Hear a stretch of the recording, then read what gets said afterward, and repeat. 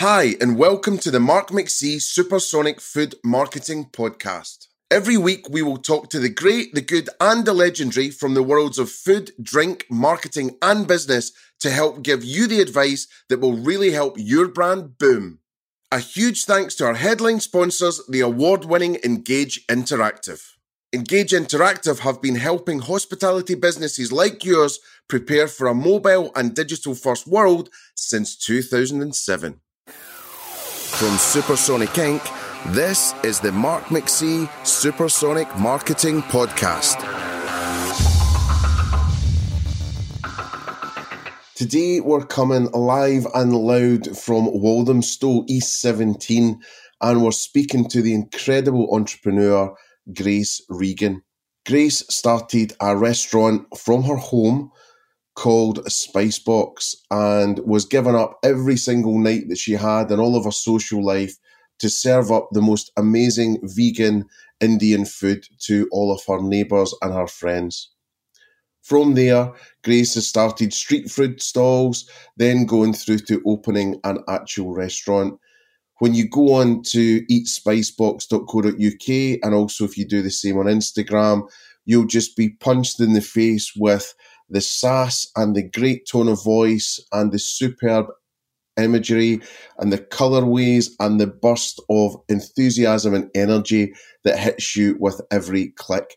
And I'm sure you'll find that the food is exactly the same. Some real fun stuff on the site, for example, is the SpiceBox 6 commandments. Be green, not mean. Empower, innovate, be open-minded, make an impact, and stay spicy. So Grace is doing the best thing in the world where she's doing something she loves, she's having the best fun doing it, and she's pleasing crowds all over east of London and beyond with the incredible brand and product that she's created.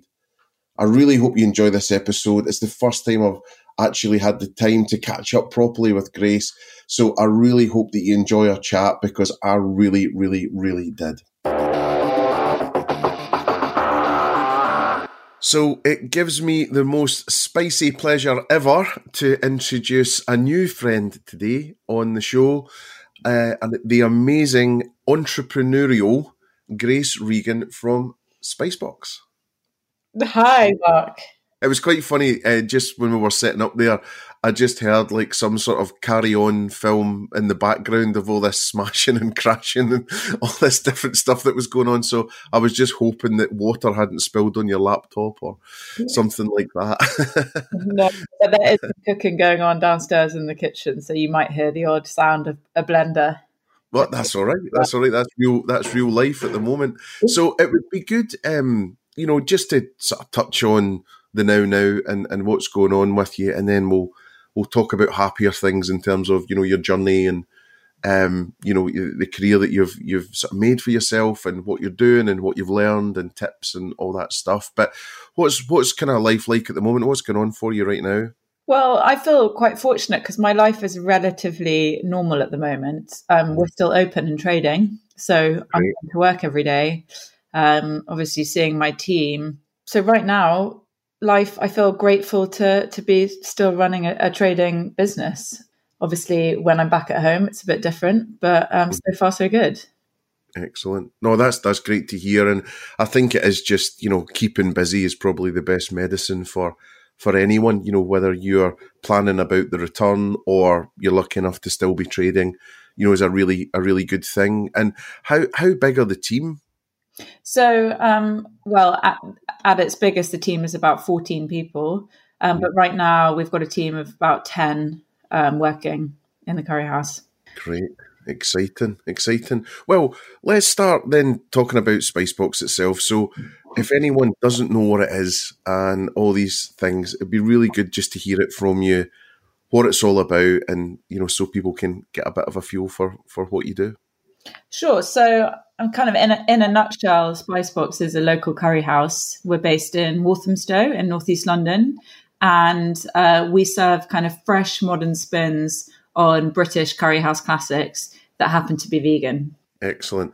And then what's been your background that's sort of taken you here? Where did it all sort of kick off? So Do you want the long story or the Yeah, short? born on a Wednesday, all that stuff. Yeah, go for it. We've got time. Great.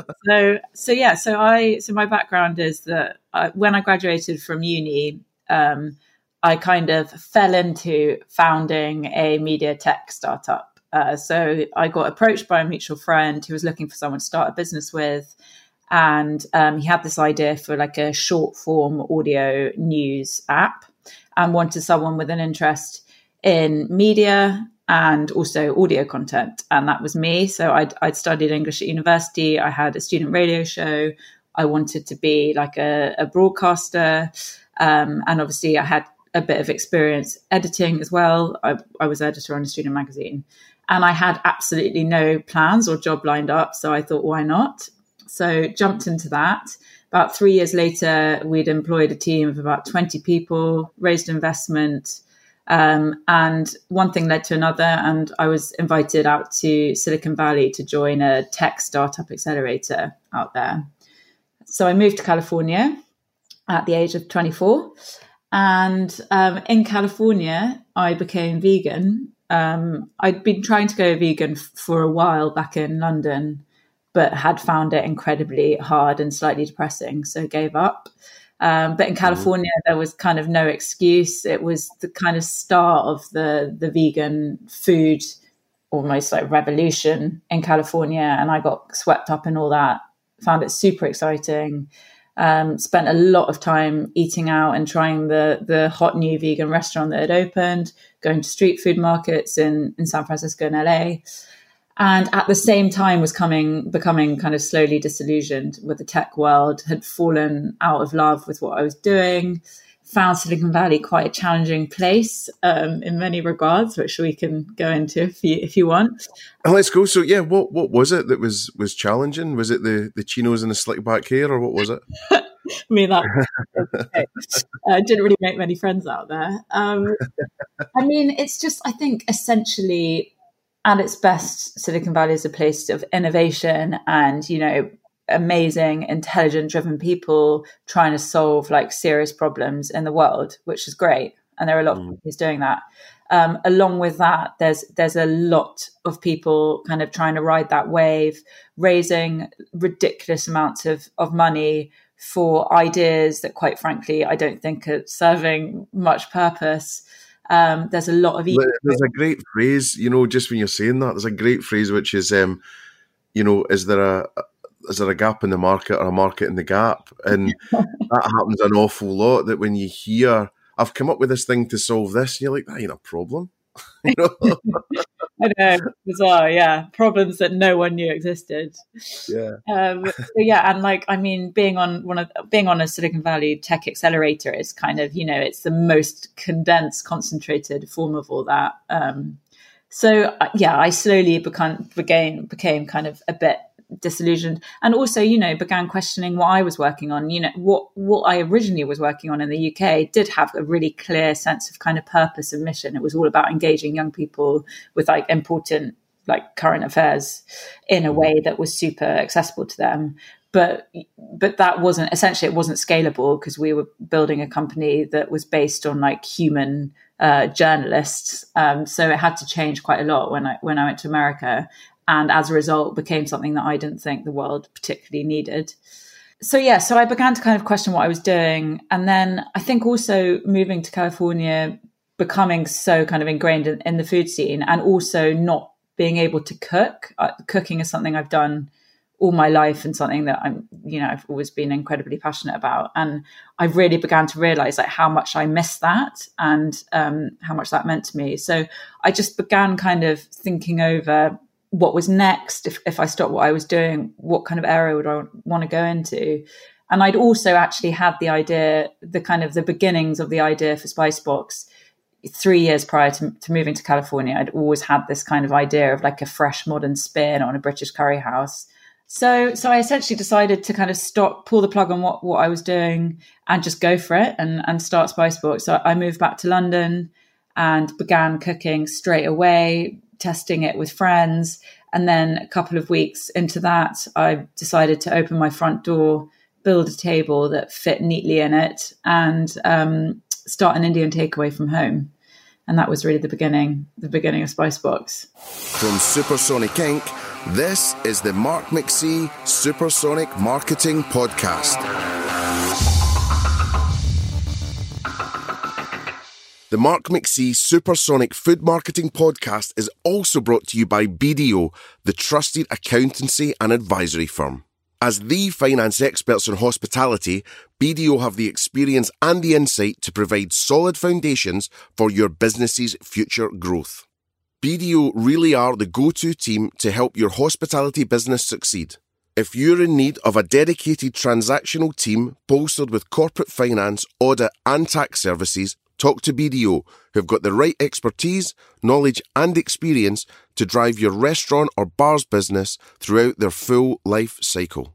As thought leaders across the sector, BDO offers commercial and technical updates specifically tailored to restaurants and bars, including their annual hospitality reports. BDO also have a well-established network in the industry that spans across finance directors, suppliers and advisors, and they are always willing to use this to their clients and their contacts' advantage.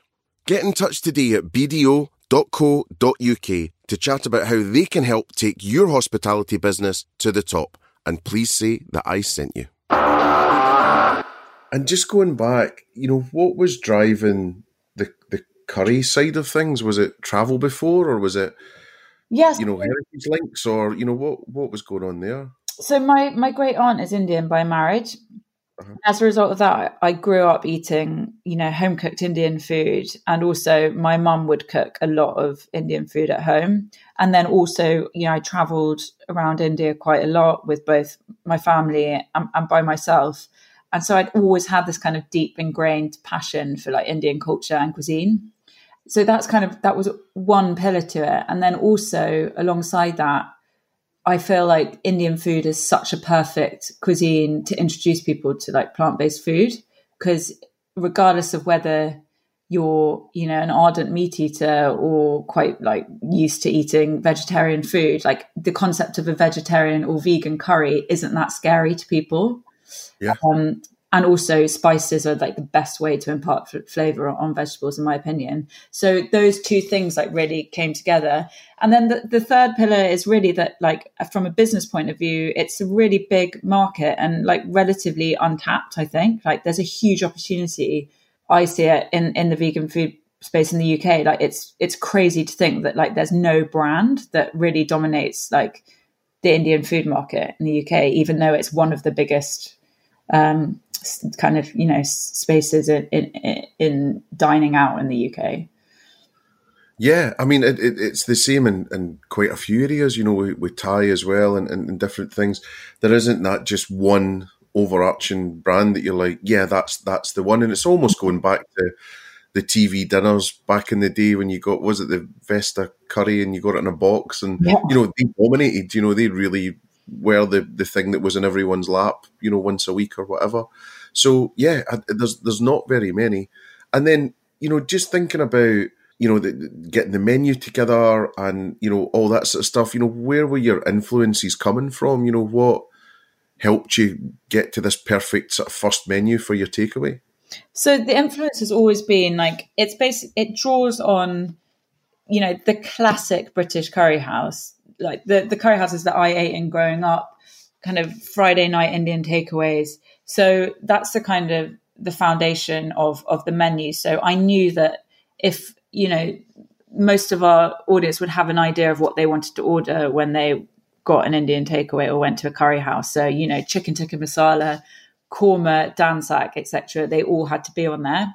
But then the kind of the recipes and the cooking styles were very much influenced by like my exposure to Indian home cooking from either my great aunt or my travels in India, where I'd often go and stay with like families or family friends and learn how to cook in their kitchens. So I always say it's like a real amalgamation of like British curry house classics, but also drawing inspiration from like fresh home cooked Indian food.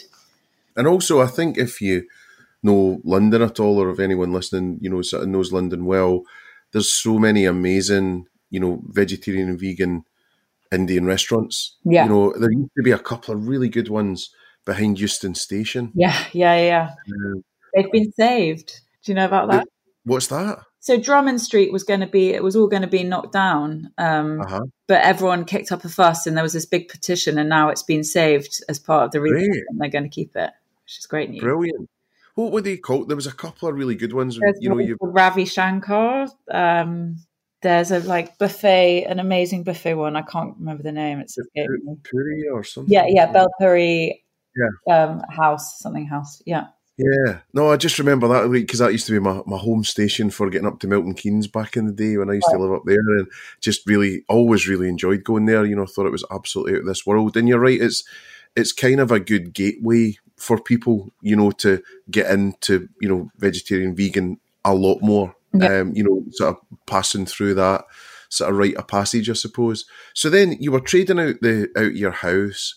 What were the issues with that, and what did you learn with that? I mean, the issues were the fact that I had to stay in every single night of the week in the hope that I might get one or two takeaway or delivery orders.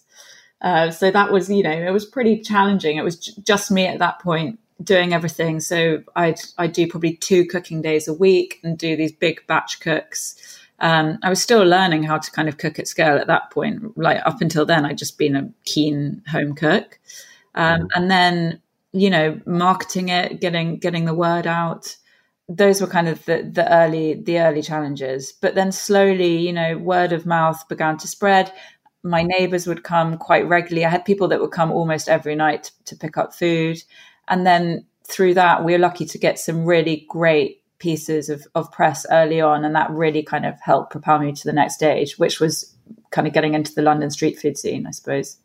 And was that luck, or did you have contacts, or how did that work? So do you remember Druid Street Market? Do you know? Yes. Yeah. So it was kind of when Druid Street Market was like the cool London food market. And I was really determined. I knew that would be a really great place to start, because I think that in terms of the people that go there and the kind of the platform it would have given us at the time. So I really focused on that. I thought, right, if I could get a stall at Druid Street Market, that's a really good next step. So I got in touch with the woman who ran it persistently. I sent her multiple emails, and then eventually I heard back from her, and she said, can you bring some food for me to try? So I drove over some hot curry to her house.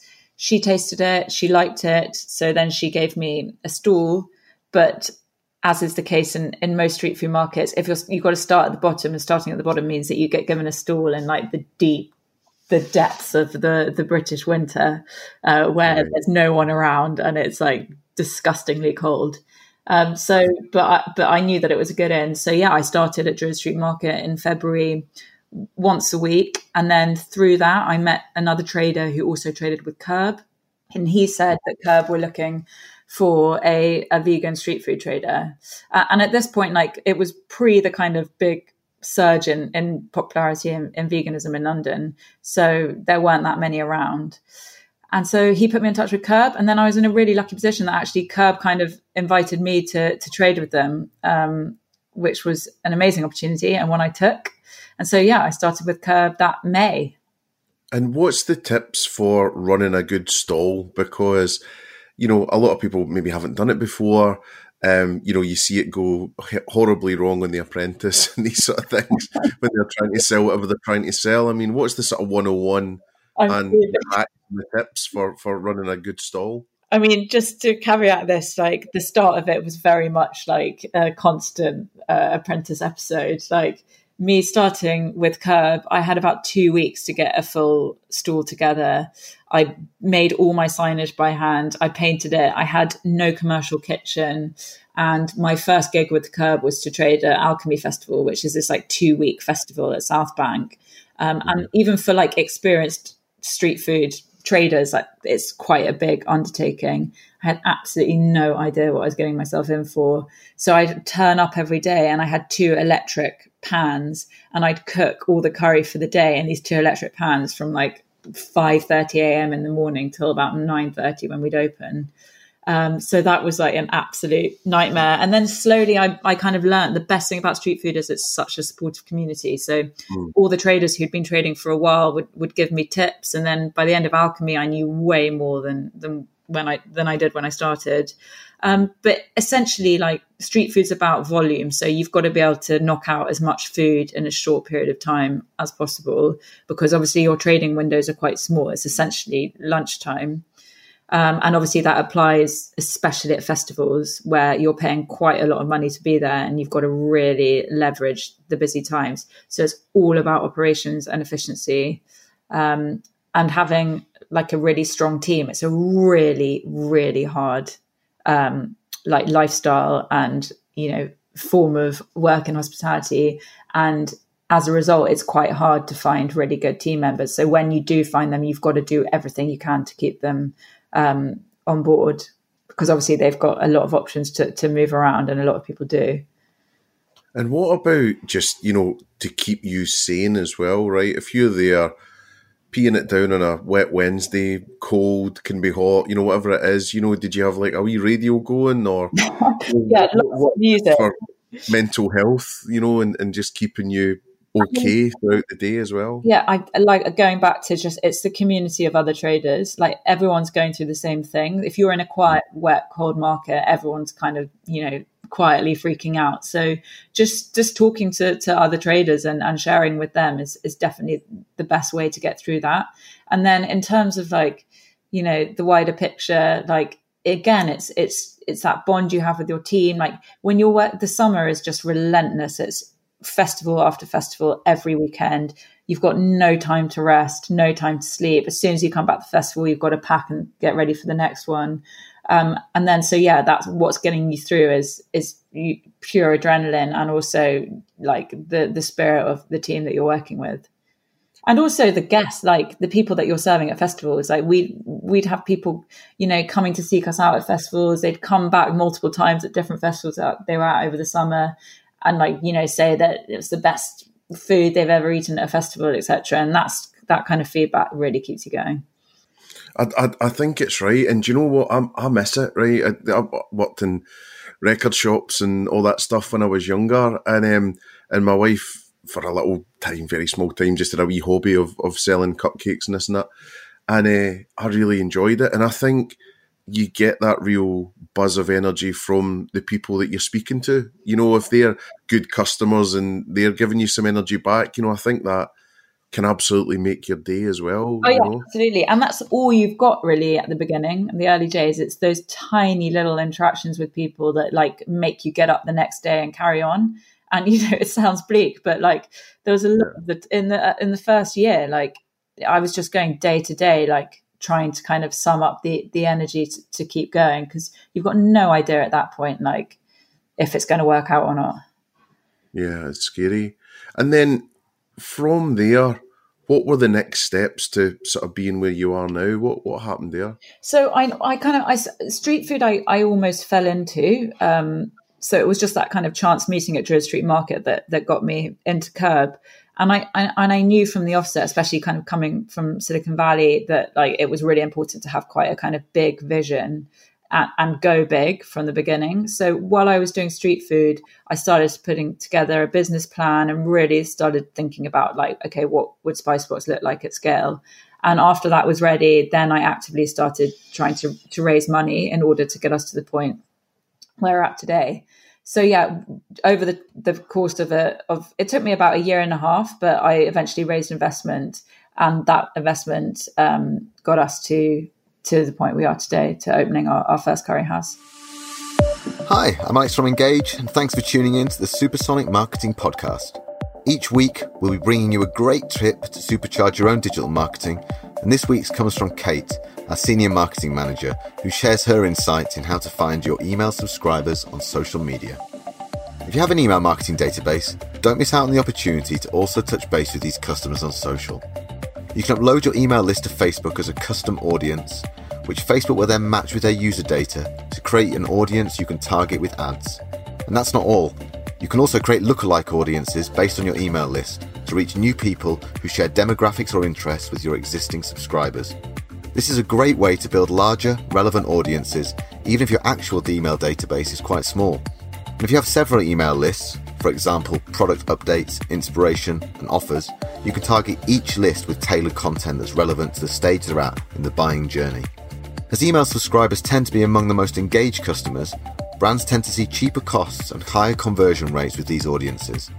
If you need help with your own digital marketing strategy, then head over to engageinteractive.co.uk/podcast, where you can see how we've helped some of the UK's most ambitious and successful hospitality brands with theirs. Cheers and enjoy the rest of the episode. I mean, that's just such a seismic change, right? Yeah. So from house takeaway with your pasting table and all that, and then going on to, doing a sort of, what would you say, EastEnders market kind of thing, and doing that with your fingerless gloves and all that, and then get into this sort of amazing curry house state, etc. So what were the learnings there, and what changed, and what plans did you have to put in place to completely revolutionise the operations? So like I said, the original, the kernel of my idea was always around like a fresh modern spin on a British curry house. So that was the starting point. And then having come from Silicon Valley, and like the landscape in London at that time was all around food tech, like it was the thing. And I knew that to raise investment at that point in London in food, it was going to have to be like a food tech company. And dark kitchens were just coming, like it was right at the beginning of Deliveroo as well in London. So the idea evolved around kind of this delivery only dark kitchen type model. And so that was kind of the initial formulation of my plan, and like me going to talk to investors. But then over the course of that kind of process, I eventually came 360 back to the original idea and realized that I was just basically trying to like whack tech onto my idea in order to raise money, which was the whole reason why I'd like left Silicon Valley in the first place and got kind of disillusioned with that. So that was quite an interesting process, and like one that I think I needed to go through the process of writing the business plan, pitching to investors, and really trying to kind of think through the viability of my idea in my head. So yeah, I don't know if that answers your question, but I learned a lot through it. And then, luckily then, met the right investors. We clicked, and eventually got to the point where, the deal was done. So then looking at having the minimal viable product, trying to figure out how much people will pay for your product, not leaving money on the table and not making it too punchy, how you're going to scale, all these thoughts, what did you go through to apply all that thinking as well? Because I don't mean you're lucky, you've worked really hard for it, but so many people that start businesses don't have that knowledge in the bank, so it's such an advantage to have that discipline as you approach the business. It was super handy, and luckily it was so freshly ingrained in my head, having just come back from Silicon Valley, and it gave that whole first year like a really kind of much needed structure. So if we talk about kind of minimal viable product, that was essentially like, what did my menu look like initially? What was kind of, how would we define like our food, and do people like it essentially? And that was like really early days. That was me kind of developing the first few recipes in my kitchen and just giving them to people for free to try and give feedback on. And then I suppose the street food phase was around like, okay, are people actually going to part with their cash for this food? And, that learning process took at least like a year, if not 2 years, of real kind of small incremental tweaks to not only the food and what was on our menu, but also how we kind of communicated the brand to the crowd. And street food is such a particular type like environment to do that in, but it's so amazing because you get such an initial feedback from people. So that was such a good learning process and a really great environment for me to test all that. And then obviously going the whole process of writing the business plan, speaking to investors, that was all around like me thinking about how I'd actually scale this and turn into a profitable business that people would want to invest their money in. And then thinking about, it's a great name, by the way. Okay. So from a brand and marketing point of view, and where I usually live my life, Yeah. how do you go about that? Because it's one of those names where you think, gosh, surely someone's trademarked that or got it, or how do I get the Instagram handles, or, so what did you go through to make sure you had the brand protection that you could go forward with such a strong name?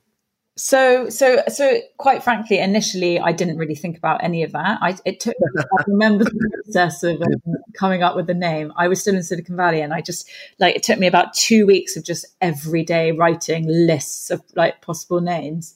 And then SpiceBox seemed so obvious, but it came to me on the last day of the second week. So that was kind of the name sorted. Brand I always had a real interest in.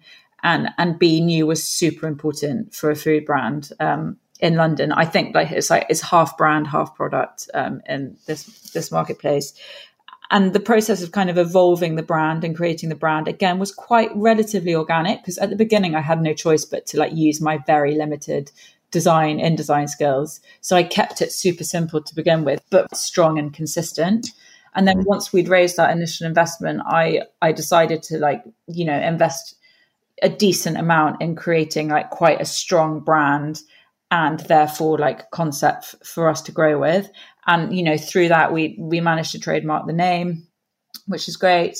And actually in the process right now of just slightly refining and tweaking the brand, because now we know so much more about what we want to be at scale and who our target market are, that naturally the brand has to evolve with that. Yeah, I mean, I think I'm super interested as well, just in the fonts that you've used and the colorways and, veg with the edge and all that stuff. And I think, that's so exciting to see a brand with personality, because there's, a lot of restaurants, there's a style and it's a bit pull-faced and, and all the rest of it. And, you're sort of almost giving off these sort of blaxploitation sort of vibes from the 70s, with this kind of pop logo, and it's great to see, and I just like seeing people having fun and being distinctively different, and I think you've done that, which is just brilliant, and and with translating through that brand personality, the brand values and all that stuff,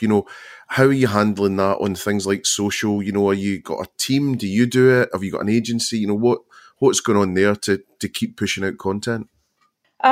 So just to your first point, in terms of the brand with character, that's definitely something that I was super keen to do, because I think especially, I think maybe we're moving away from it now, but there was a stage where, where everyone was building Squarespace websites, and the whole aesthetic around food, especially in the vegan plant-based food space, was super clean and white, and these kind of grey fonts and marble backgrounds, and that's what you had to be a cool food brand in London. You had to kind of adhere to that aesthetic, and I just wanted to go the complete opposite of that and really, really stand out. And psychedelic 60s 70s art was definitely a key inspiration for that. And also I think really kind of spoke, our food is super punchy in flavor, it's really colorful, and I really wanted the brand to kind of reflect that. And in terms of kind of, marketing, brand message, etc., social media is super important. Is how, I built the brand through Instagram, essentially, from the street food days. Instagram and street food kind of, they grew up together almost. So, and right now, we have a social media manager who works part-time and helps us run our social media accounts, but it's still very much the direction of that and the voice of the brand and what we stand for is very much still driven by me.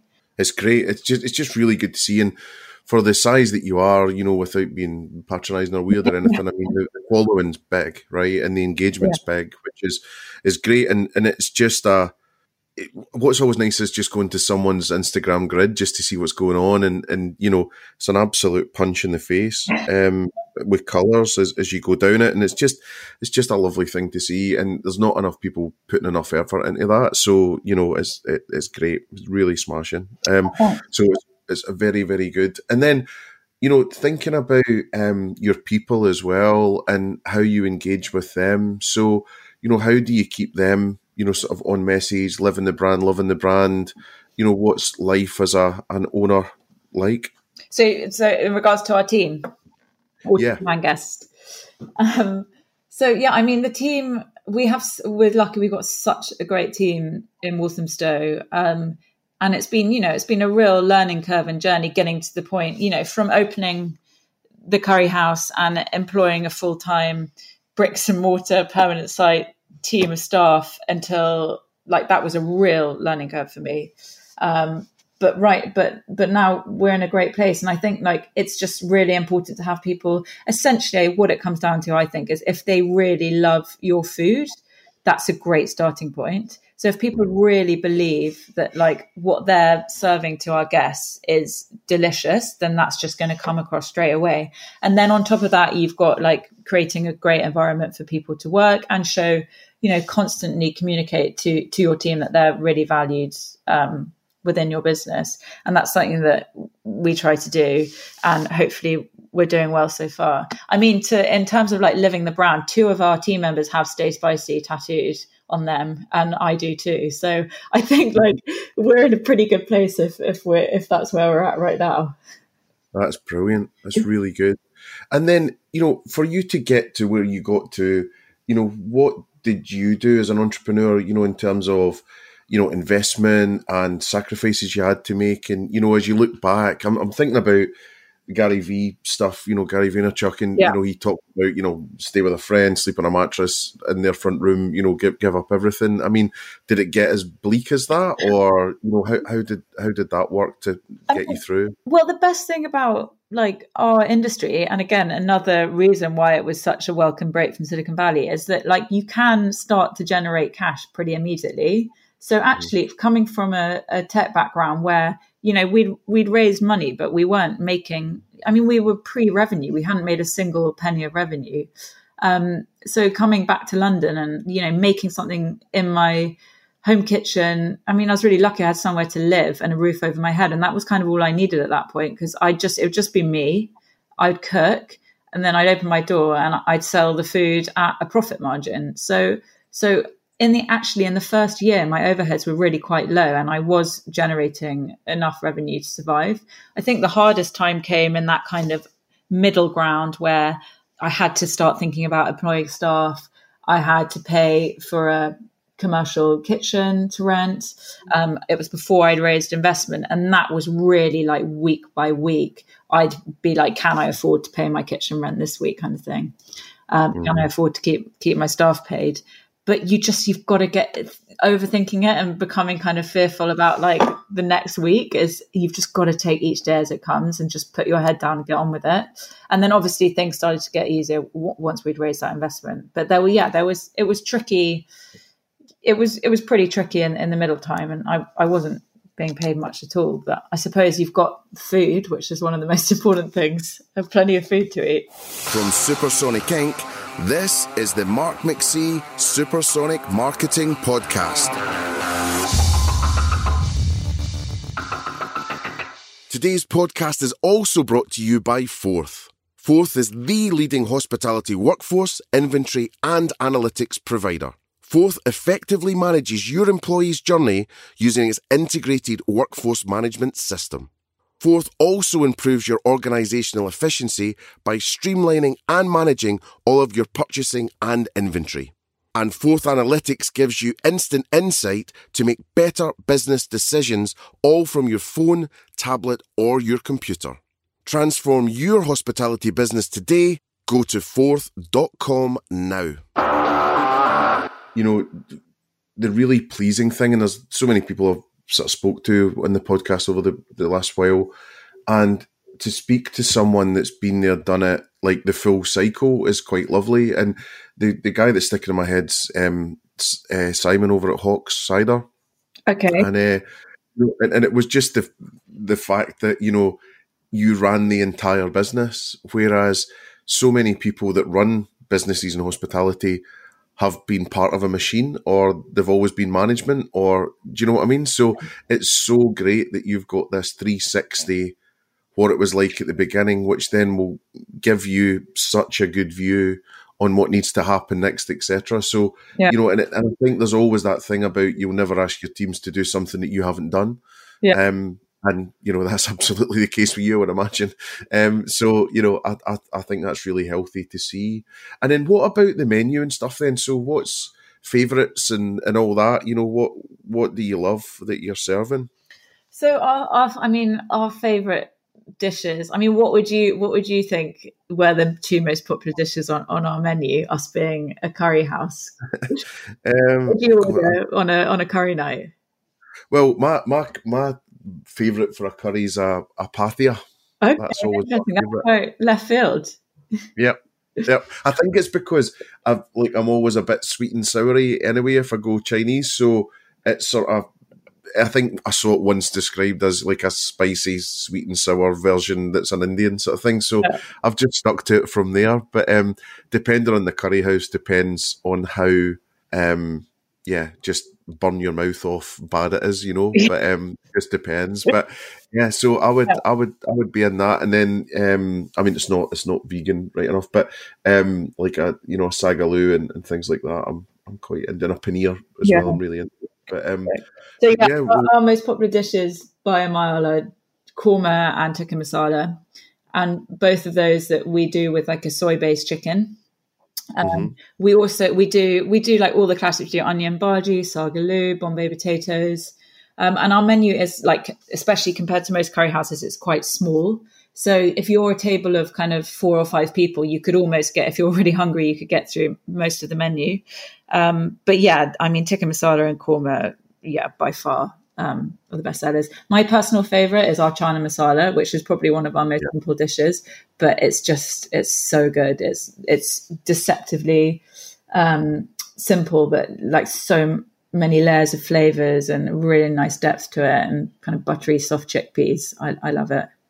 Well, do you know what's really interesting? Mrs. Mac, Pamela, she's just texted me from her isolation bedroom, and she said, I really fancy a curry for tea. And she's like, she's almost given me a sort of ready, steady cook challenge, but she said, we've got a load of tomatoes that need using, and we've got a bunch of chickpeas, so you might have on an absolute jackpot there.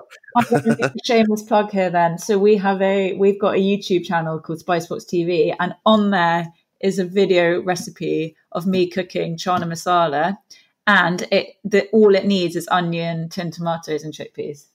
I'm in. I've got all that, so I can do that. Done, and you can cook along with me your chana masala. That would be brilliant. I'm going to do that. That she'll be so happy as well. That sounds amazing. Bless her. Through in the back room there.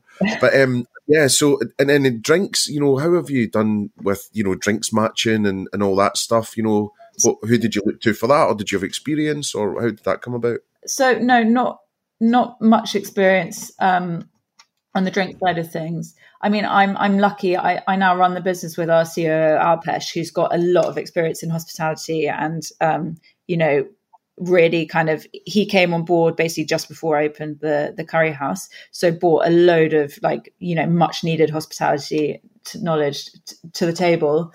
But in terms of drinks at the current curry house, it's such a small space that we don't really have room for a full bar. And also it being, I don't know if it's because it's in a residential area, or that because we're vegan, maybe a bit of both, but drink sales for us they're not huge. So we've just kept the drinks menu really quite simple. So we offer what we call a posh wine and a house wine. So we've got a posh red, a posh white, a house red, and a house white. And then Cobra, a King Cobra, obviously, because every curry night needs a King Cobra. Yes. Then we do our own branded IPL, it's called, so an India Pale Lager, and we make that in partnership with a local brewery in Walthamstow. And that's great. We do mango lassi and a mango lassi, which is a lassi with rum, and a masala chai and a chai with rum, and that's pretty much the extent of our drinks list. So it's enough, but I think that as we grow and if we get bigger sites, then we would look to build out the drinks offering a bit more. Yeah, that sounds great. And then have you got an Indian community of operators? So I'm thinking, Dishum, Bundobust, these types of people. Have you your support system with each other there, or does that not? Is it more of a vegan support system, or a bit of both? Well, I mean, right now, yeah, my network is predominantly based in like the vegan food space in London and also street food, because that's where I kind of, grew up. But I met the Bundobus guys at an award ceremony at the end of last year. They were great. I'd love to kind of catch up with them. I think what they're doing is amazing. Again, same to be said for Mowgli and Dishoom. I'd love to be the guys that run that. I think it's interesting because also I feel like we sit in quite a different space from those brands. They're kind of, more kind of central urban locations, more kind of a upscale, like dining occasion. And we're like very much like unashamedly a local curry house, and that's what we'll always be. So I think, there's a lot of exciting things going on in this space. But it's also cool to feel like, I'm not in direct competition with those brands, but they're doing amazing things. And then, so I'm just looking at time, and I know I'll need to let you go and prep for your next call soon. But there's a couple of other things. I was just thinking about, this thing that we do called Mark Out of 10. So at the end, what we talk about is, best city to eat in, best restaurant, things like that. So just kind of quick fire. Yeah. So you're well-travelled and well-schooled. What would you say the best city to eat in for you is? It's got to be San Fran or LA. I'd go LA. For me, LA. And just because of the options, is it the scene, what's going on there? What I think, just what it comes down to in California is just like the quality of fresh produce in California is just, it's like nothing I've ever experienced before. Just like the fruit that you pick up in a farmer's market just tastes like, you think of like a plum that you eat here and then just times that flavor explosion by 10, and that's like what it would taste like in California. So I think just comes down to the quality of produce. And then obviously, like in terms of the plant-based like food scene and exciting chefs doing cool things with vegetables, like California is where it's at. But obviously, and then pretty much like any city in India as well is got to be up there. Yeah, well, I mean, just that's the thing. I think trying to take that authentic Indian cuisine and bring it here, because so much of the time it's been sort of Anglified or Britified or whatever you would say. But I mean, being able to do that in that regional sort of take on things and being that gateway into discovery, I think is really exciting. Yeah. And what about best restaurant? What's your absolute favourite in terms of restaurants around the world? So favourite restaurant, I'm going to have to stay in London for this one. It's got to be Morrow. Where's that? So Exmouth Market. Do you know Exmouth Market? Uh-huh. So Morrow has been like on Exmouth Market, I think like over 20 years. And it's just, it does the most amazing kind of, I mean, it's like Moorish cuisine. So South Mediterranean meets kind of Middle Eastern and North African. And they do this mixed veg meze plate, which is like entirely kind of seasonal, and it's all veg cooked on like a charcoal grill, served with amazing flatbreads and dips. That's my death row meal for sure. It's so good. Well, you've covered best dish as well, so that's good. And then what about drinks? What's your go-to drink? Always tequila. Is it? So, yeah, margarita. What, as in short or long? Oh, right, okay. And things. Love. And then I started about a couple of years ago, I started just drinking tequila, lime and soda. It's so good. Oh. Yeah.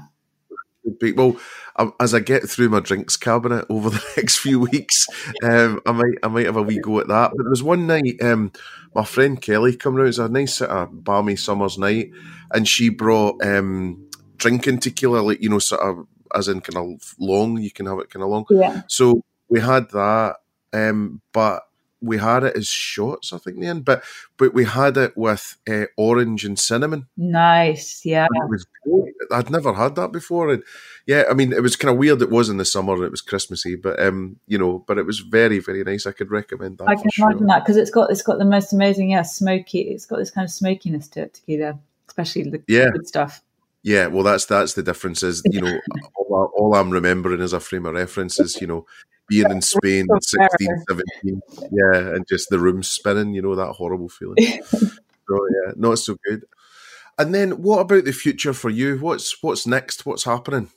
So up until the start of the virus, we were close to kind of signing on a second curry house. So that was planned for this year to open the second curry house. That's obviously been put on hold right now. And I mean, we continue to trade. We're doing takeaway and delivery, and it's all going so far so good. So key focus right now is keeping the business going. But also, I mean, we've been working a lot on our video content recently. So we've just started to release the second season of SpiceBox TV, which I alluded to earlier. The idea behind that is like helping people cook kind of quick and easy plant-based food at home, and using spices and like taking inspiration from Indian cuisine to like help people create delicious, tasty vegan food at home. And then, you know, we're slowly starting to think about a retail range for SpiceBox and what that would look like. And a few other exciting projects in the pipeline, one of which I can't talk about yet, but definitely if you follow us on social media, we're going to keep that updated.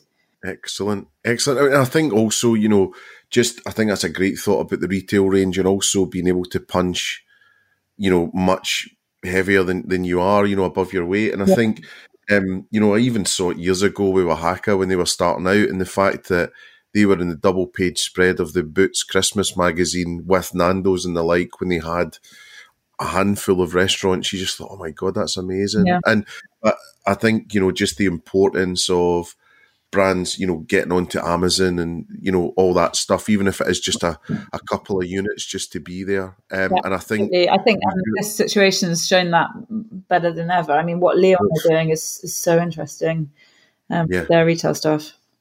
Yeah, no, it's been brilliant. And I think it's just that kind of loss leader mentality, but it's just if you can get a little bit of you where the eyeballs are. And I had someone on the podcast a wee while ago, and he was kind of up on Amazon and this, and he was saying 52% of all product searches start on Amazon, not Google. Yeah. So, you know, it's a bit like, whoa, you know, when you start thinking that way, it's like, you know, get something up there, you know, no matter what it is. If it's a tea towel, it really doesn't matter. But just getting your brand up there in some ways is brilliant. It's really good.